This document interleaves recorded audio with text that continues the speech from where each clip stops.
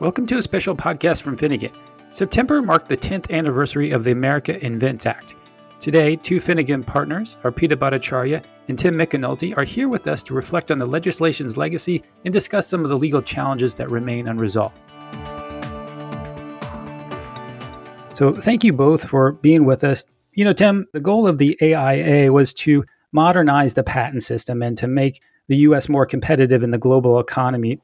Is there any consensus on whether it has accomplished those goals?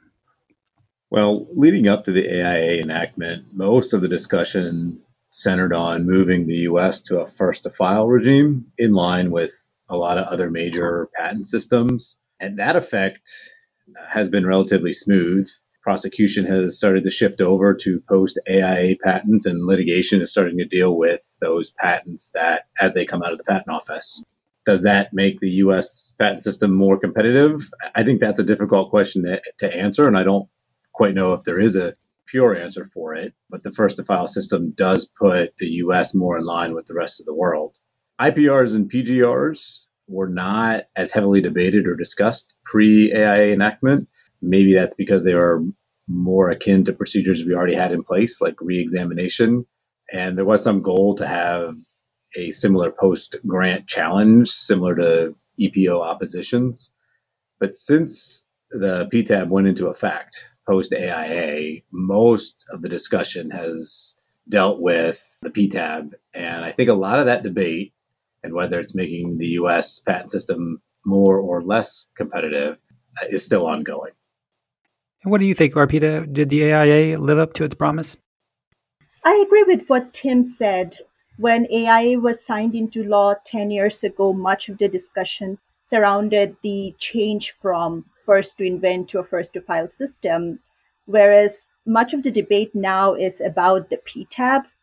And when it comes to post-grant challenges at the PTAB, I don't think we have quite achieved the goal of harmonizing the PTAB post-grant challenges with, say, EPO oppositions, where it is easier to maintain a patent in at least amended form, whereas claim amendments in the PTAB are hardly successful.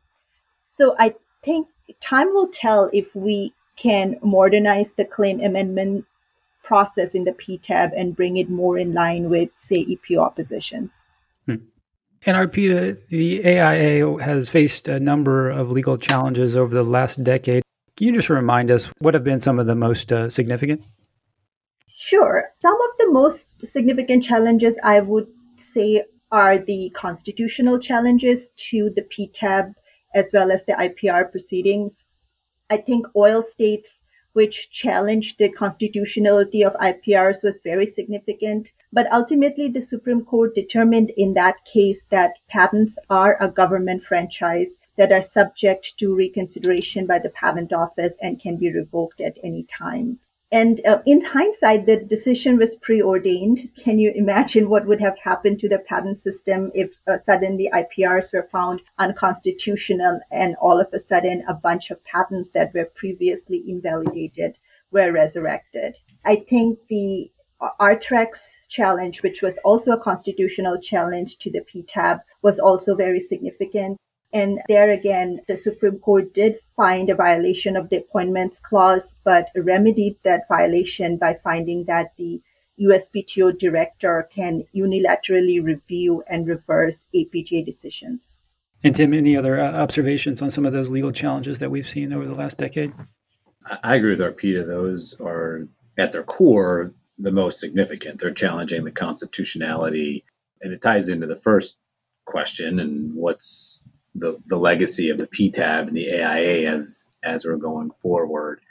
I think with those two questions, those two main questions, and Arthrex being the most recent, the PTAB and IPRs and PGRs do appear to be here to stay. There have been challenges since the AIA has gone into effect as far as what they will look like and how the PTAB will continue, if at all. And I think where we are today, it looks like we will have the PTAB for the foreseeable future. Okay. What has been the impact that these challenges have made on patent litigation? You said that IPRs are here to stay. Any other conclusions that you draw, Tim?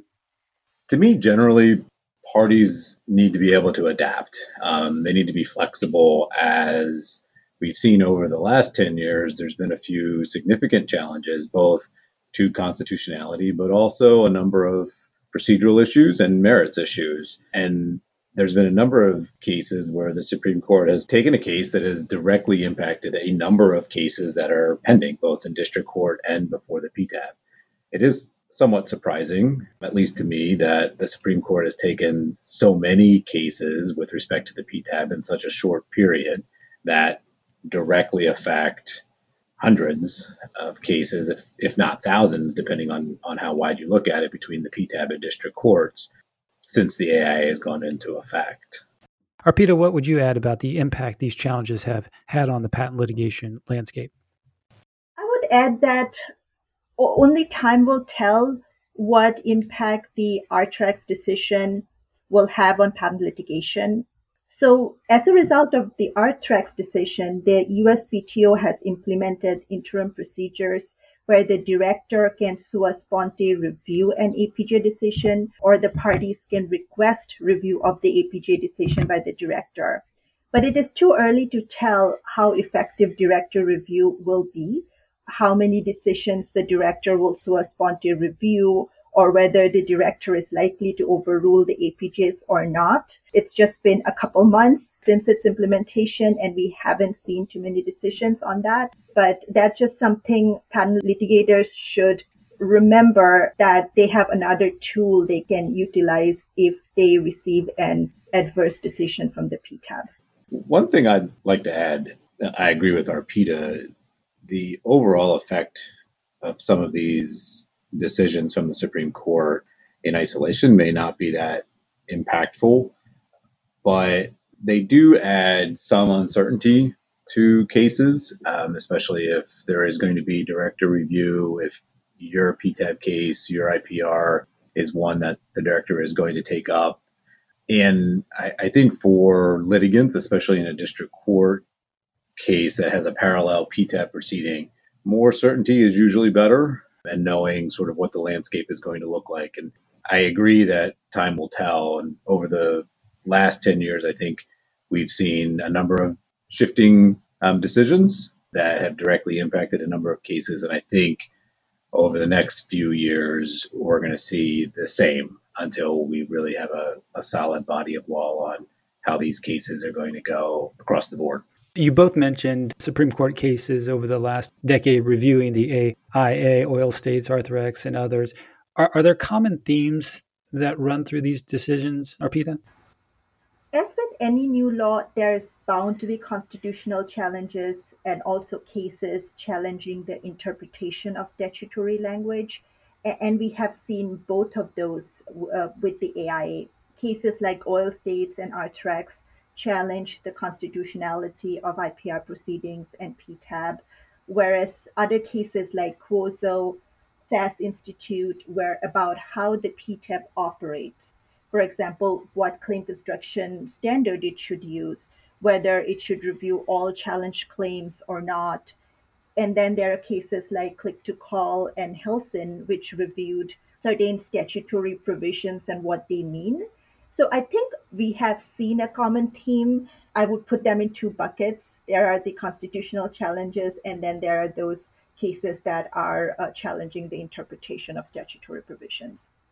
The only thing I'd add to what Arpita said is that, first, I agree that the cases have focused more on constitutional challenge and statutory interpretation. Issues that, while specific to the PTAB and the patent system, do sort of tend to be more about Article 2 agency and deference to the office in looking at a statutory scheme that has a lot of asks to the office to implement rules and procedures in view of a relatively limited statutory scheme. And a lot of the Supreme Court cases that deal with the statutory side of it tend to look at issues that talk about deference to the office in implementing and executing some of the guidance that the statute and Congress has given to the office, and making sure it's in line with that directive.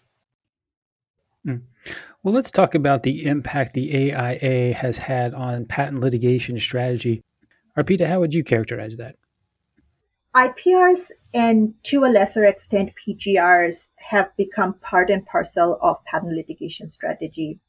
I don't think I have been involved in any litigation in the last few years where the defendants did not file IPR petitions. And I think it will continue to stay that way.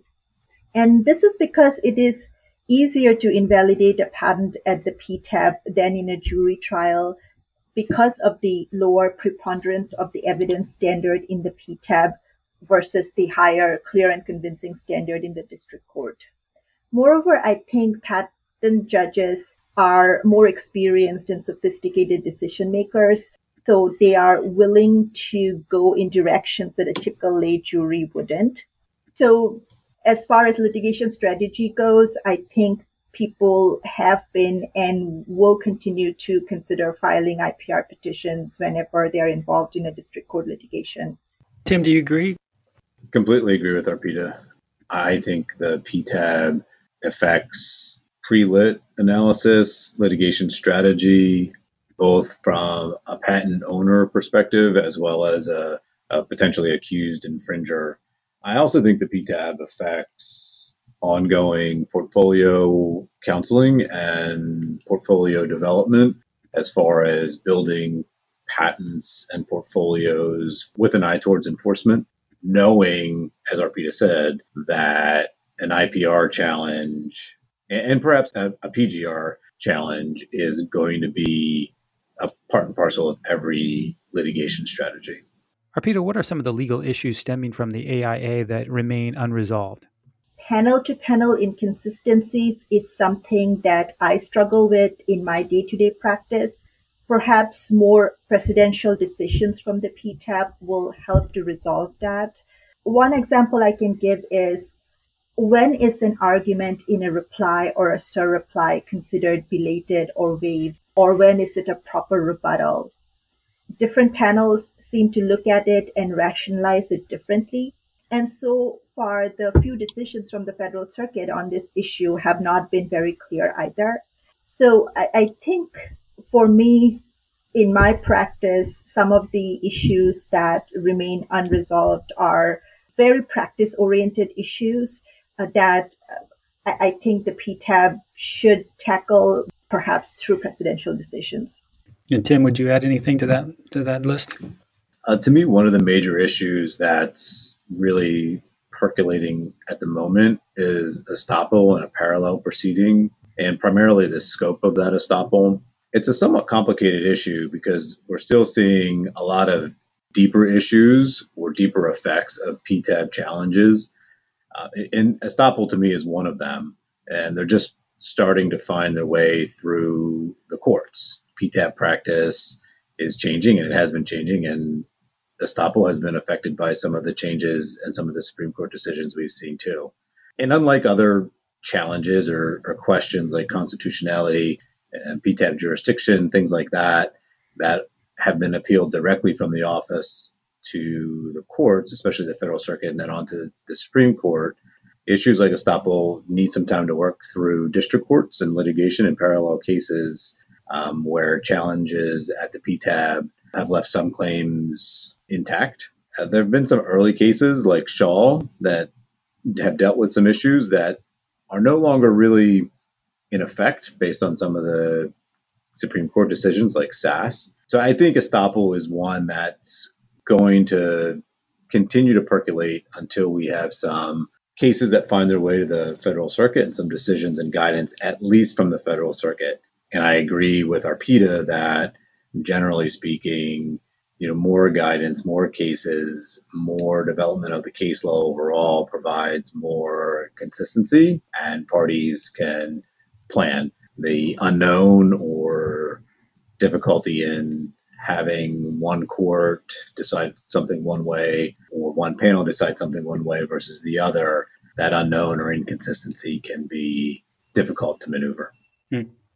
And how about another forward-looking question? Tim, is there any issue that could be ripe for Supreme Court review in the near term? I think this is a difficult question to predict, but discretionary denials may find its way to the Supreme Court. There's been a few recent decisions by the PTAB, some precedential decisions regarding discretionary denials regardless of the merits, where the PTAB declines to institute a particular petition.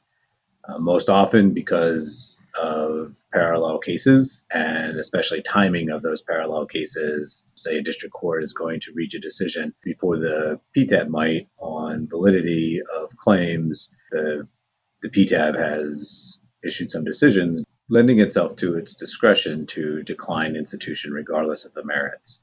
There's been some challenges in district courts challenging the PTAB authority to deny institution when the merits are otherwise good enough to warrant institution. The Supreme Court has touched on this issue in some other cases, especially SAS, although it did not affirmatively decide the degree that the PTAB has for issuing precedential decisions dealing with its discretionary decision at institution. So that's something that may find its way to the Supreme Court. Another question that may find its way is Article 3 standing for petitioners, and whether petitioners who do not necessarily have a parallel district court or another case or controversy that warrants Article 3 standing to bring a challenge in a district court, whether or not they have Article 3 standing to take appeal to the Federal Circuit after an unsuccessful PTAB challenge. That may lend itself to something that the Supreme Court is interested in and interested in resolving. It's a statutory interpretation and it has some link to overall agency effect. So that may be something as well. Well, there's two issues to keep our eye out on. But we'll leave it there for now. Arpita and Tim, thank you so much for sharing your thoughts. Thank you. Thank you. You've been listening to a special podcast from Finnegan, one of the largest IP law firms in the world. Our guests have been Arpita Bhattacharya and Tim McAnulty. For more commentary on intellectual property news and issues, to listen to other podcasts, and to receive additional information on the firm, please visit www.finnegan.com. Thank you for listening to this podcast from Finnegan.